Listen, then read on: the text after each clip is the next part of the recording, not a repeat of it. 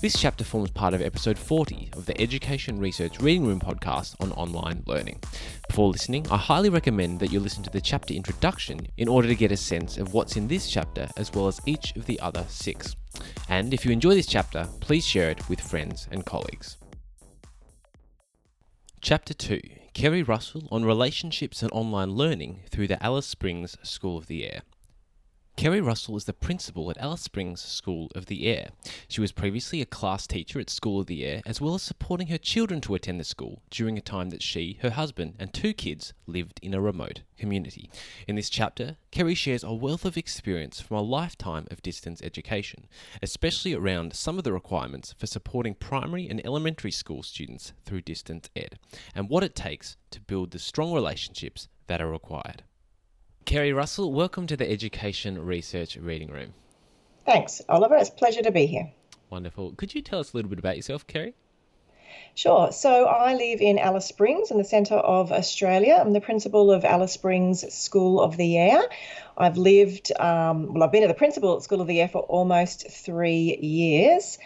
Prior to that, I've taught in other schools around Alice Springs. But about 10 years ago, I used to be a class teacher at Alice Springs School of the Air. And before that, I was a parent with our 2 children attended the same school and we lived in remote communities. So I've had a long association with the school that I'm currently the principal of. I've got 2 grown-up kids. As I said, we live in Alice, but our children are in Sydney and Melbourne. Wonderful. In terms of like a standard week, well, actually, maybe let's go a little bit more about School of the Air, because probably a lot of people haven't heard about School of the Air before. Do you want to give us a bit of an overview of kind of what you do? Yeah, sure. So we are a government school. We teach students from preschool up to year 9. So the teachers are based in Alice Springs, but most of our students don't live in Alice. They live all around the southern part of the Northern Territory. So we cater for kids primarily who are geographically isolated, so often living on pastoral properties, sometimes remote communities, sometimes, police stations or ranger stations, sometimes travelling around. So our students do their schooling in their own home and they connect with us via satellite. They have lessons every day with their teachers and also work through learning material that we send to them in hard copy, and sometimes they access things on their class website. Just depends on what year level we're talking about. But yeah, it's been going for a long time, School of the Air, since 1951, and does cater for kids primarily in the NT, but also some who are just over the border in the other 3 states that border us. Wow, I would imagine the way that you operate has changed quite a bit since 1951. Yeah, yes, obviously. I haven't been around since all that time, but absolutely, yeah, it has. Technology clearly is one of the things that has brought about significant change in how our students access their learning and feel that sense of connection with their teachers and classmates. Paint a bit of a picture for us for what a week looks like for a student who engages with School of the Air, and maybe I don't know, I'm not an expert in primary teaching, but perhaps you want to contrast the experience because we may have teachers here who have to teach, for example, transition or year 1 students online, and which will be obviously quite different to teaching a year 6 student online. So could you paint a bit of a picture for us, a bit of broad overview? Yeah, sure. So in general, the school week for any of our students will look very similar in terms of the timetable to students who are sitting in a mainstream class in, suburban Sydney, Melbourne, or anywhere else. So they the guideline is they're in their home classroom, as we call it, from 8:30, which is the time NT schools generally start, until 3 p.m.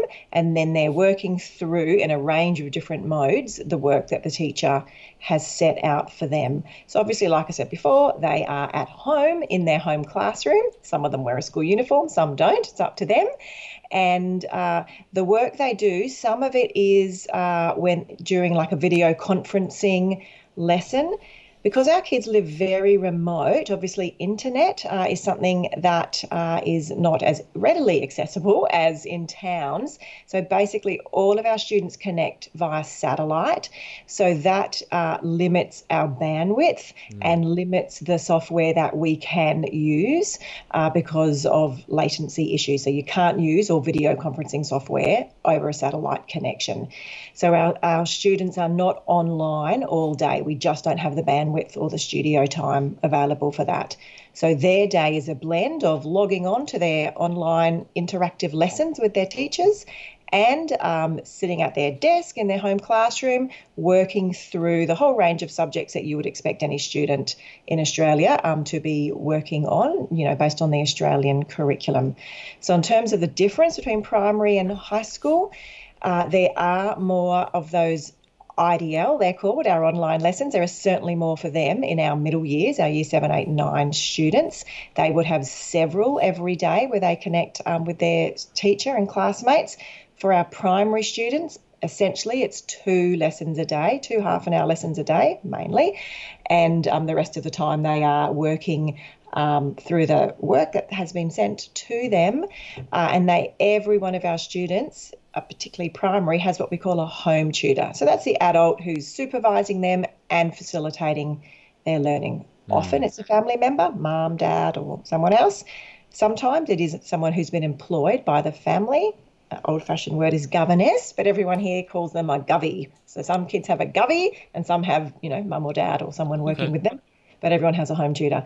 Yeah, so their day is, they have a break for morning tea, have a break for lunch, and the teachers on their websites, every class has their own website, outlines a timetable for the day. In the morning you'll be doing maths, then you'll hop on to your online lesson and do this, then, you might be doing English. So it's sort of, like I said, the timetable could look pretty similar to a mainstream class, but their mode of engaging in that obviously is extremely different. So does every student have someone, a parent or a govy, with them for the whole day?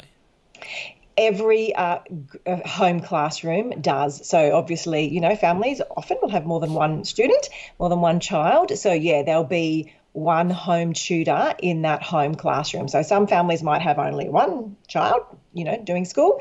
Sometimes they might be 5. So it is up to the family to provide that home tutor, but they have to for duty of care, obviously. And, the kids can't be alone. They need to be supervised. But yeah, our school is set up, particularly for primary. We encourage a whole lot more independence in high school. It is meant to be. They do have an adult with them. And they are the ones, particularly for the younger kids, are actually reading the instructions and saying, okay, this is what you've got to do now, and helping them.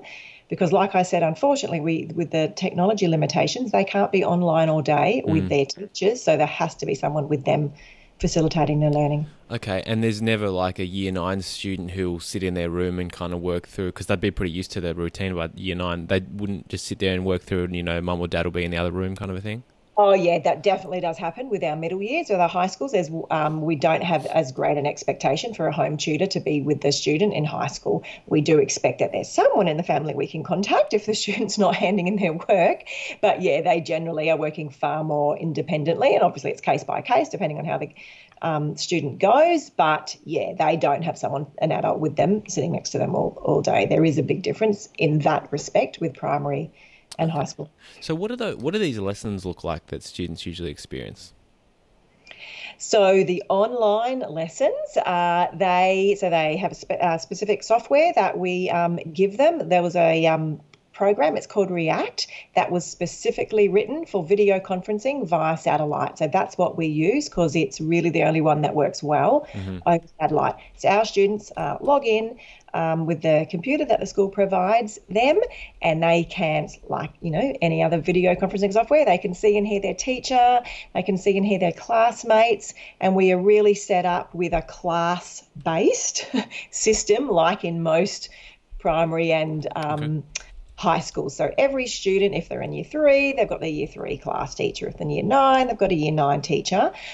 So there's a really strong relationship between the students within their class and their teacher. And that's one of the keys to why we do so well. They really feel strongly connected to their teacher and classmates, even even though they might be 1,000 kilometres or more away from them.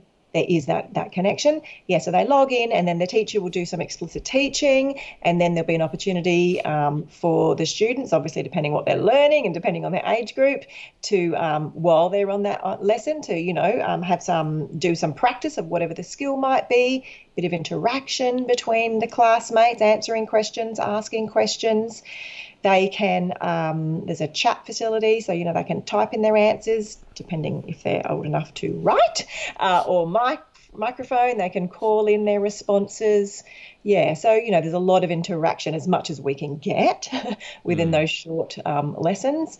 And then there's units of work, we call them, that the teachers have prepared in advance that are sent out to the students.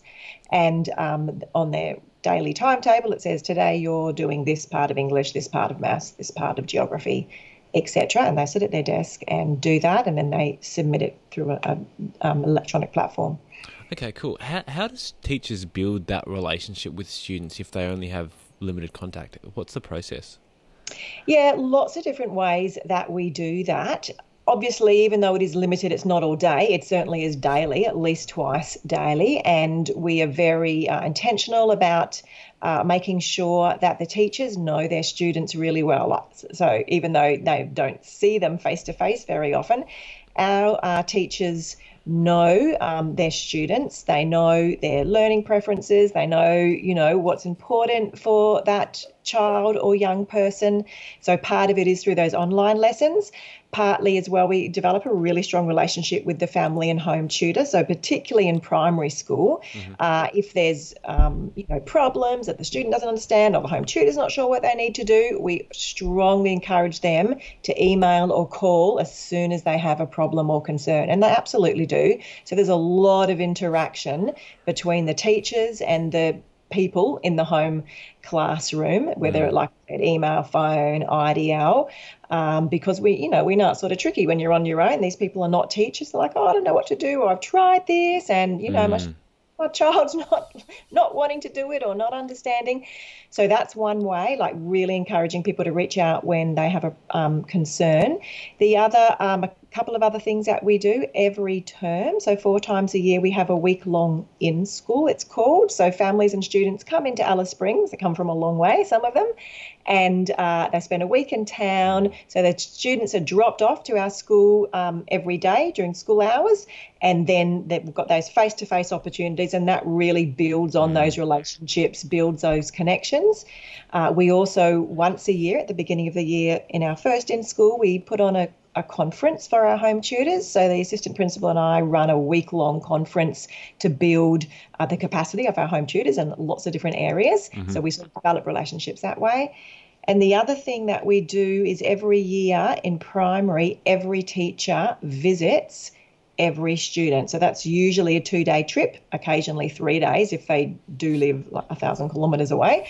So they drive out, stay the night or 2 nights, spend time with the student in the home classroom, but also importantly spend time with them in their home. And the child gets to show them what's important to them, where they live, whether it's their horses or riding a quad bike or, occasionally someone on the station might take them up on a helicopter and they get to fly around. So they visit the students where they are, and that's another important element of building those relationships. And the feedback we get from our families, from our staff, from our students is we have strong positive relationships, and we work hard to maintain that. That's incredible. I mean, that's something that would benefit any student, probably, having that student-teacher relationship. What about students do you have subject specialists in like year 8 to 9, and then therefore do they still go and visit every kid? Because if they're teaching multiple classes, that might be like 70 students or something. Yeah, actually, we're quite a small school, so we don't have that many in high school, that many students. So we do it. We only have 3 teachers in middle year. So yes, they do teach subjects. Our person who's stronger in maths teaches maths, our science specialist teaches science, and yes, with those home visits that you're talking about, that doesn't happen so regimented as it does in primary school. So by default, the middle years teachers do not go out and visit their students. However, if there's a need, if they think, you know what, might really benefit that student, they're new and they're not quite sure what's happening, we'll go out and visit them. Okay. So, yeah, we do that on a case-by-case basis. But, yeah, it's really in primary years that those home visits happen. That makes sense. In terms of the explicit instruction, the lessons, how does that look? Is a teacher in front of a whiteboard, or are they kind of got a tablet and a camera on their face, or how do you do it?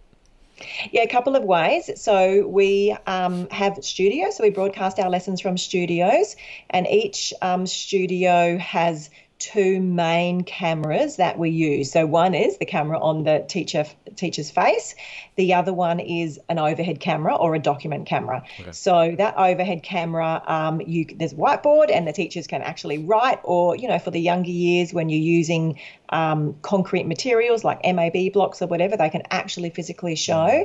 But then we also can, we use a lot of teachers teach with PowerPoint slides, and we've got the facility on our React software, video conferencing software, to give the students the control to write on the slide, or, we'll say, okay, can you circle this or write something here? Mm-hmm. So the students can interact that way. And then, of course, we can share a screen. So, we can get any website up and the teachers can share the screen so the students can see what the teacher wants to show them, show videos, images, obviously, music, dance, we do a lot of that. So that's sort of the explicit instruction can involve a lot of different modes, as many as we can think of that can work. Yeah. Do you record those lessons at all? Yes, we do. Okay. And that's, are those recordings accessed much by students, or usually just if they can't make the actual lesson or they have a connectivity issue? Yeah, they're mainly in middle years that they're accessed. Our students don't access them a lot. If they want them, then absolutely we let them do that. Mm. But as you know, with learning, it's not, particularly in schools, not tertiary level, it is interactive. So it is great if they really miss a lesson and need that explicit teaching, they can get that on the recorded lesson. But of course, we much prefer it is live, so they're there and actually interacting as opposed to watching it like it's a show. So yeah, they are recorded, and we can send it to the students. We don't do that as a matter of course, but we can. Yeah. Okay. So how do you kind of mark student work? Because students attend the lecture, the explicit instruction, then they go away and they do some independent work that's been sent through prior. How do they then receive feedback on that work? Right. We do a lot of feedback. So I'm assuming I can name specific software products. Yeah, please. Yeah. So we use Google Classroom. So students complete whatever work they've been asked to complete by the teacher, and for primary, some of the work, it'll be very clear on the instructions that the home tutor needs to mark. So they're not assessing, but marking, because students need, that sort of immediate feedback. And so home tutors will mark some of it, but it'll also then be uploaded into Google Classroom for the teacher to see. Okay. And some of it the home tutor doesn't mark, like if it's an assessment piece, that's just uploaded. So yeah, the teachers get to see all the work that they have asked the students to submit. The students, submit it, or the home tutor actually physically does it through Google Classroom, and the teachers provide feedback that way. So that can be, recorded, oral recording of feedback, or written instruction. They can we use a tablet and can actually circle on the student work and then make a comment on that, or just write a general comment. So yeah, there is a lot of feedback that is provided.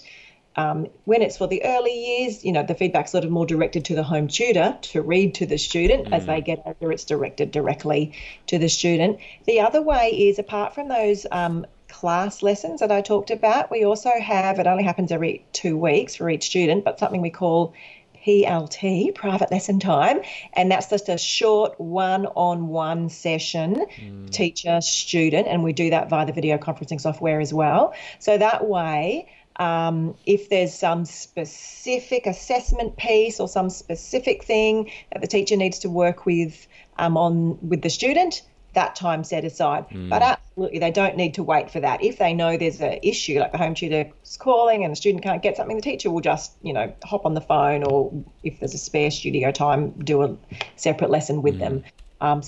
But feedback can be provided that way. And then, of course, during the class, our online lessons are pretty short, but you can, as you know, during teaching, that feedback loop's happening constantly as well. Fantastic. So with Google Classroom, so I imagine that the students scan their work or take a photo and upload that. Can the teacher then immediately kind of write on what's there, or does the teacher have to download it, put it in some software they can annotate, and then upload again? They can essentially do it directly on there. I have to say, not teaching, being the principal, I'm not actually using that myself every day. I should be able to confidently answer that question. But I'm pretty sure we gave everyone an iPad earlier this year because it was easier for them with some form of the marking they wanted to do. It was easy to, I think that was when actually using a pen directly circling. But yeah, no, you don't need to download it. You do it directly. Yep. Okay, that's really good. Have you always used Google Classroom, or have you used Microsoft Teams recently, or are there other softwares you tried, and is there a reason why you settled on Google Classroom? We've used Google for a long time. We've only used Google Classroom app since last year, but we were using Google Drive. So before I came as the principal, that's been going, I don't know for how many years, but for quite a while. And yeah, that's just what we've done. So we haven't investigated, into other different platforms recently, except we made the switch to Google Classroom. It was definitely way more user-friendly for our teachers and our students and home tutors than what we were using previously. No worries. It's a worldwide surge in the use of Google Classroom at the moment, we're thinking, and it's definitely slowing down a bit. Yeah, okay, fair enough. That's interesting.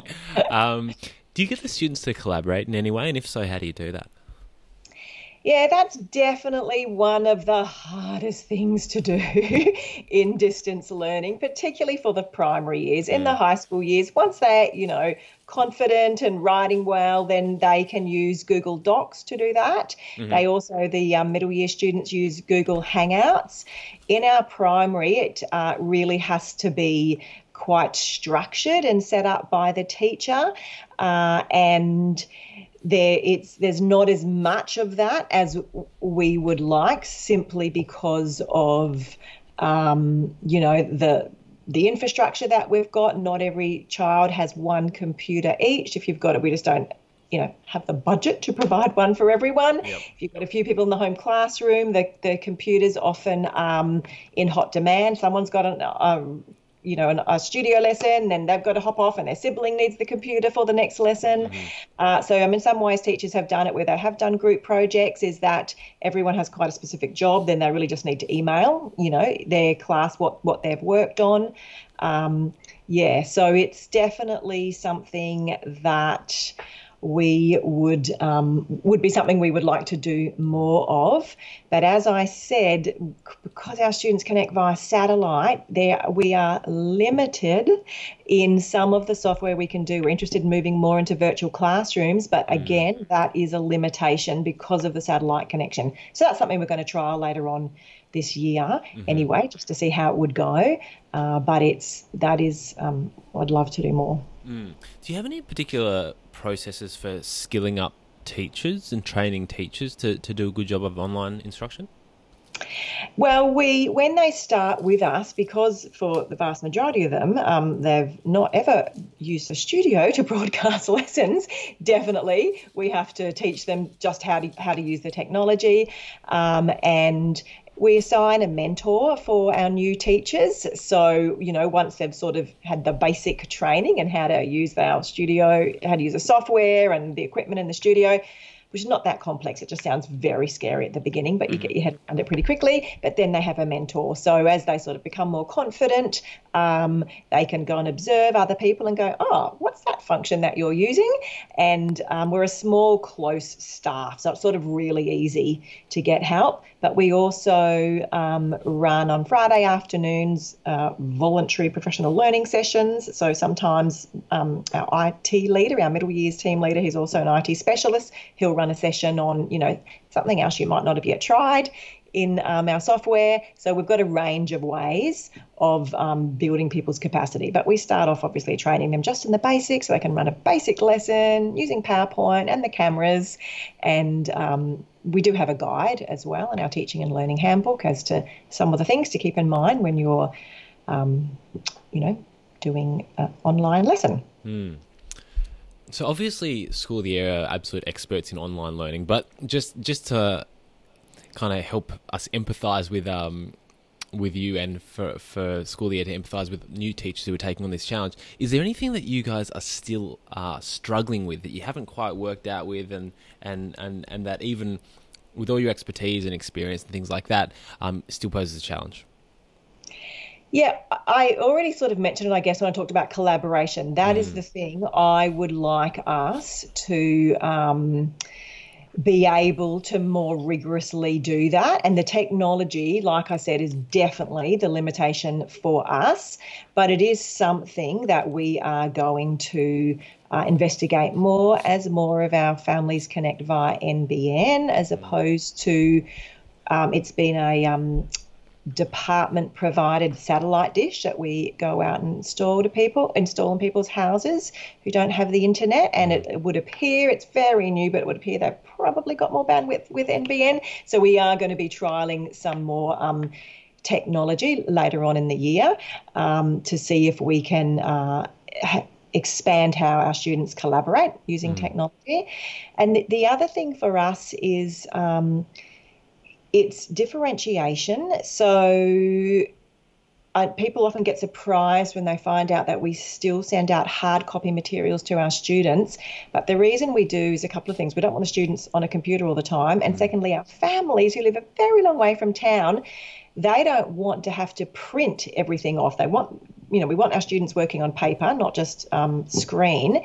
And they don't want to have to print everything off because if they run out of toner or the printer breaks, they just can't easily get to a shop. So we do send materials out, hard copy, and hence you've got to be really organised with that because the mail plan might only go every fortnight and you've got to get it printed and distributed to everyone. So we work a long way in advance. So that actually limits the differentiation. So what you've sent to students is what they've got. I mean, teachers do differentiate in a number of ways. If there's a student struggling, they'll say, you don't need to do this, or they'll modify an activity for them. They'll just send the modified instructions, via an email. But that is hard because you can't, the online lessons that teachers can do, they can change from day to day depending on how their class went the day before. But the materials we've sent out, which does form quite a large chunk of their daily learning, they have to be sent out quite a long time in advance just because of the remoteness of where our students are. So that's something that we always sort of are seeking to improve in. Yeah, right. Are there any particular, you mentioned some softwares you're keen to explore for collaboration. Are there any ones you have in mind that you want to do and any kind of ideas of broad brushstrokes of the kind of projects that you want to do with the students? Yeah, not so much a software, but what we're keen to explore is the idea of using VR goggles and having a virtual classroom so that I'm not a gamer or someone into virtual reality, but have had a go, and it really is amazing. You feel like when you're in one of those spaces, when some other avatar comes up to you, you actually feel like someone's next to you.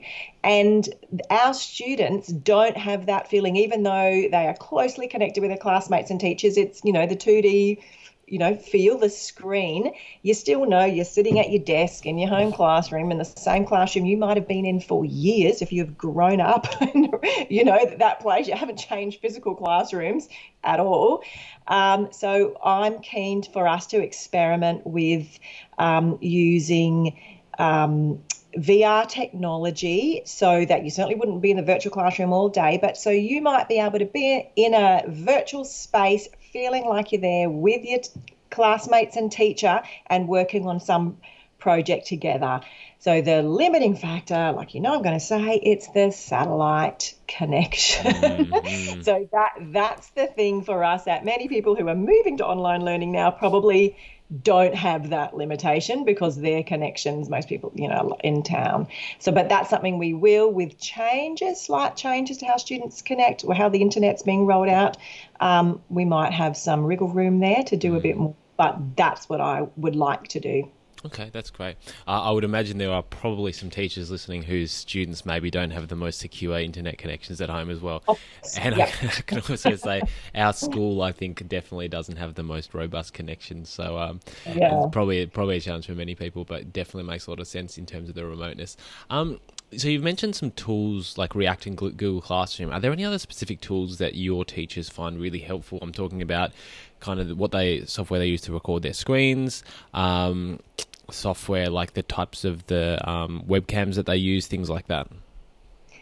We have studios, so most of our lessons are broadcast from studios. So that's all set up by our IT person, and it's not actually a webcam. They are like an overhead camera, like from the ceiling, like a fully and the wall.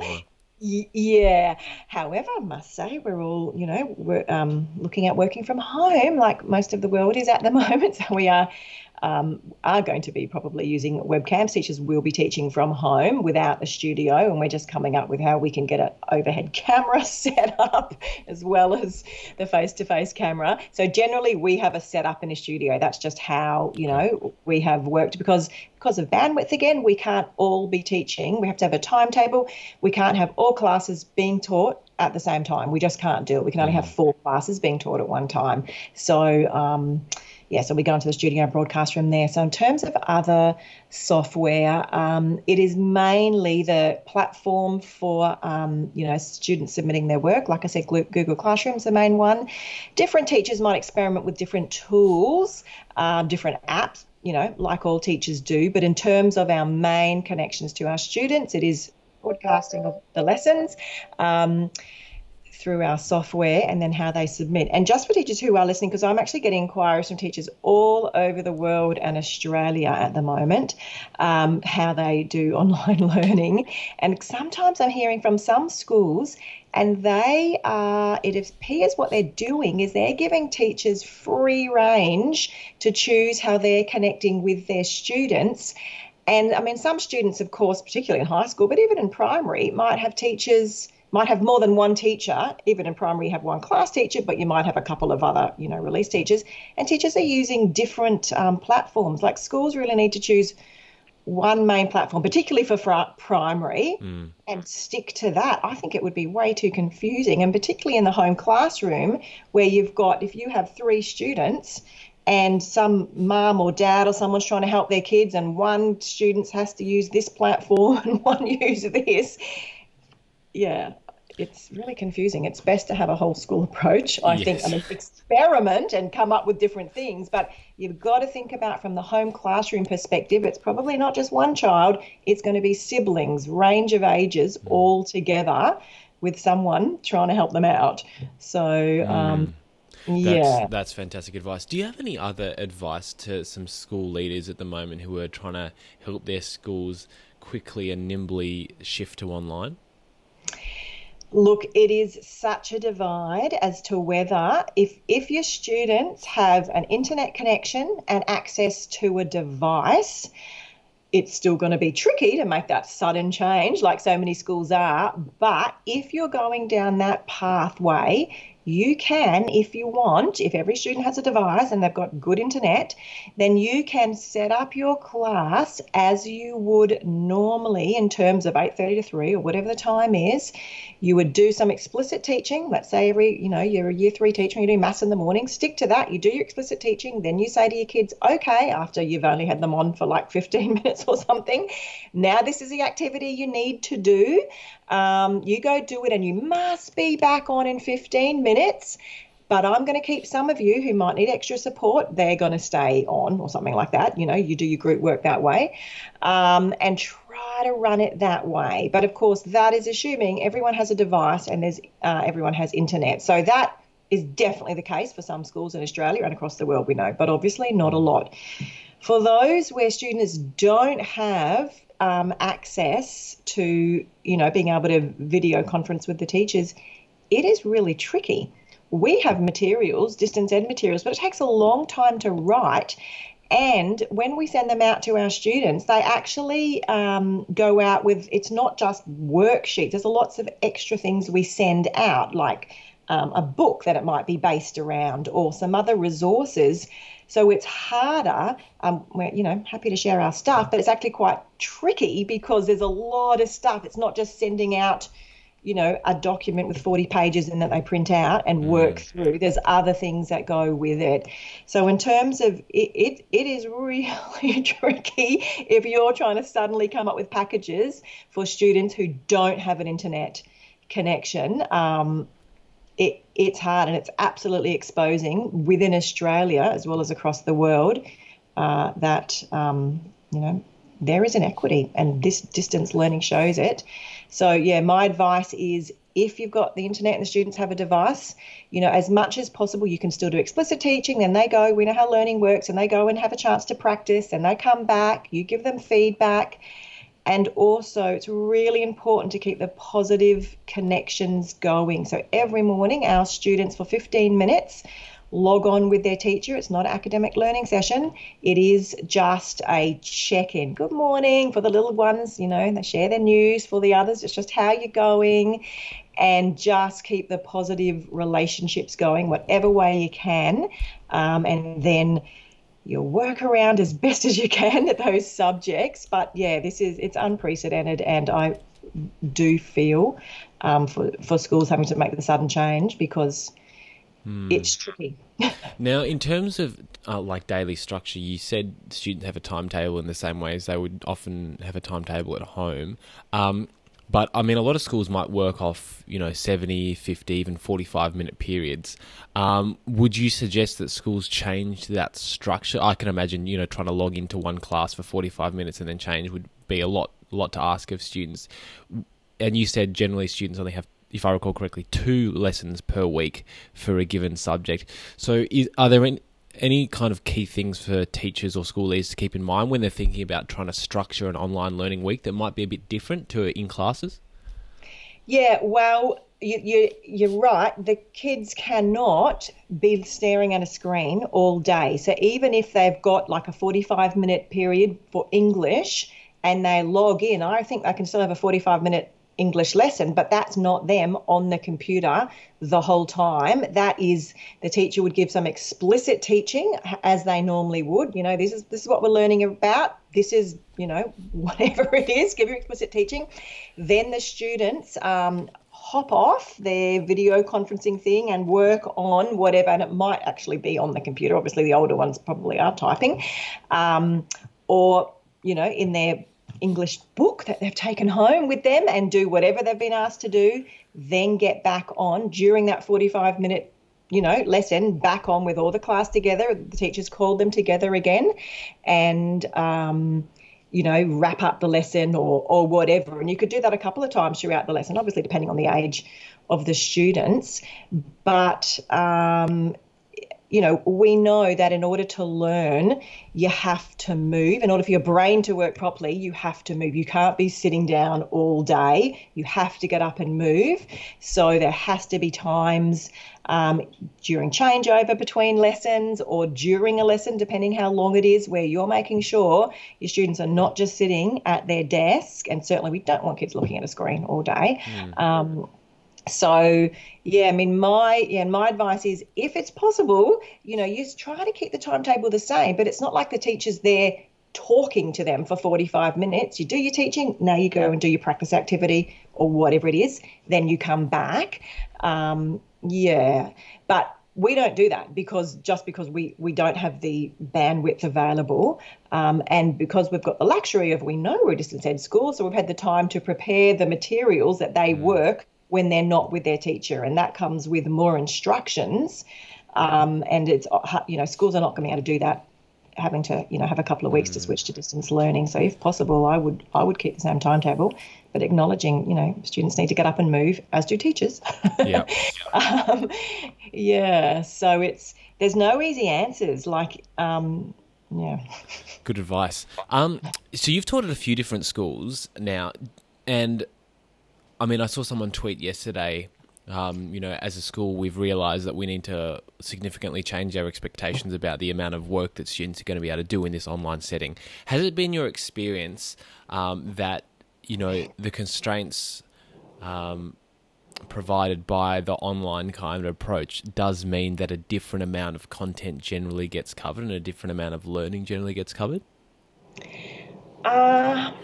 Not really, but I can understand with what you're saying that teacher or those teachers said, because they haven't had the time to prepare, and because the students are at home, and there could be mum and dad who are also meant to be working from home, or maybe a little toddler who's not at childcare anymore. Yeah. Like, it's not set up for that. They are not set up for that. Whereas in our situation, in order to enrol with us, you have to meet eligibility requirements, i.e. mainly geographically isolated, and in primary, you have to have a home tutor who is there with you from 8:30 to 3 every day, and you need to have a space. So it is a bit different. So no, our students do get, in fact, sometimes they can get through a bit more because there's less distractions around. There's just a couple of them that might not have a kid who's, having a meltdown in the corner. And there's just a few of them in the classroom. So we certainly don't expect less of the students in our context, but we're set up for it. Whereas families and schools moving overnight to this and no one used to it, it is hard. But teachers can definitely, if students can upload their work, even if it's just via email, whatever it is, or a platform like Google Classroom, teachers can be providing feedback. And then it really is just a matter of how the explicit instruction is delivered. And we say that we deliver explicit instruction through our online lessons, but we also deliver it through the materials that we have sent out. There's information in there either targeted to the home tutor or the students depending on the age, and explicit instruction happens that way as well. But for people moving quickly to this, they don't have time to prepare that. So I am very empathetic with them. Yeah, that's good of you. Any reflections? What's it been like for you, Kerry, working at School of the Air and making the shift to the online learning? Well, it was interesting because our children, when we lived out bush, they did School of the Air. My husband is a nurse, so we lived in a couple of Aboriginal communities, and so for 3 years, I was the home tutor. So I was at home with our children, and actually, we had radio in that first year before we moved to satellite technology. So wow. I saw the change. Yeah. So I had sort of had this gradual introduction. So it wasn't too dramatic for me because, I saw it from the students and parents' perspective. Then when we moved into town, I started working at School of the Air. I was there for 4 years as a teacher. And it's sort of, and then I came back as a principal almost 3 years ago. So, but certainly for teachers I know who go from mainstream with kids in front of them all the time, overnight to this, it is like, I think some of them are like, yay, that's great. I don't have the kids' behaviour problems. And that's nice. But it is, how do I know what they're doing? How do I know if they've done this independently, or did the adult with them help them? How do I connect? Like, it is a dramatic change. I mean, it's great. We love it. And we, like I said before, feel like we have really strong positive relationships with our families and students. And the teachers who are changing right now to online learning, they've got that to build on. They know their students. I mean, it's early in the year, but, they've had several weeks with them. They know them. They've started to build those relationships. So as we know, positive relationships are the most important thing for learning. So they've got that. They can build on that and do their best. It's in the crazy times that we're in, and my main thing is maintain the positive relationships, check on the students' well-being. That's the basis, and then if you get some academic learning done, that's great too. That's great. Where can people go to find out more or connect with School of the Air? I do have, well, we've got a website, and people can connect with me via our Alice Springs School of the Air website. And I certainly am receiving a lot of emails from people all over the world. And I put together a bit of a fact sheet that I am sending to people. And I'm also, hopefully this weekend, if I get time, get a chance to turn it into a bit of a flyer and put that on the website so people can get that directly. And that's just some general tips for online teaching. Not going to solve all your problems, but does give some information about, if you are video conferencing, just some basic things, thinking about the camera, where you're situated, making it interesting for your students, as well as, setting up a school day, learning sequence, things like that. So Alice Springs School of the Air website. That's wonderful. And if it's okay, we'd love to link to those links, those fact sheets when you put them together. Sure. Kerry Russell, thank you so much for your time today. It's been an absolute pleasure and a privilege to speak with someone with so many years and so much of a depth of online teaching experience. I guess a few things came out to me, the importance of those relationships. And I was really amazed and impressed by how far you go, in geographical terms, to actually build those relationships. That was really amazing. And that was just a really strong thread that went throughout the interview. I guess I was also a little bit worried because I imagine all these particularly primary school teachers at home who don't have that additional support, or those parents who are allocated to supporting their students. So that's definitely a challenge, and it's good, I guess, and it's realistic to know the role that those people play in terms of School of the Air. But thank you so much for your time today. Thanks for putting together these fact sheets, and I'm sure people will find that very beneficial, and we'll be in touch. Thanks, Oliver. A pleasure. If you enjoyed this chapter of the ERRR Podcast Online Education Special, please share it with friends and colleagues, and please consider supporting the ongoing production of the ERRR Podcast at patreon.com/ERRR. Signing up as a patron helps to communicate to me the value that listeners are receiving from the podcast, and helps to keep the production of the podcast financially sustainable into the future. That's patreon.com/ERRR. I hope that you enjoy the rest of this education special.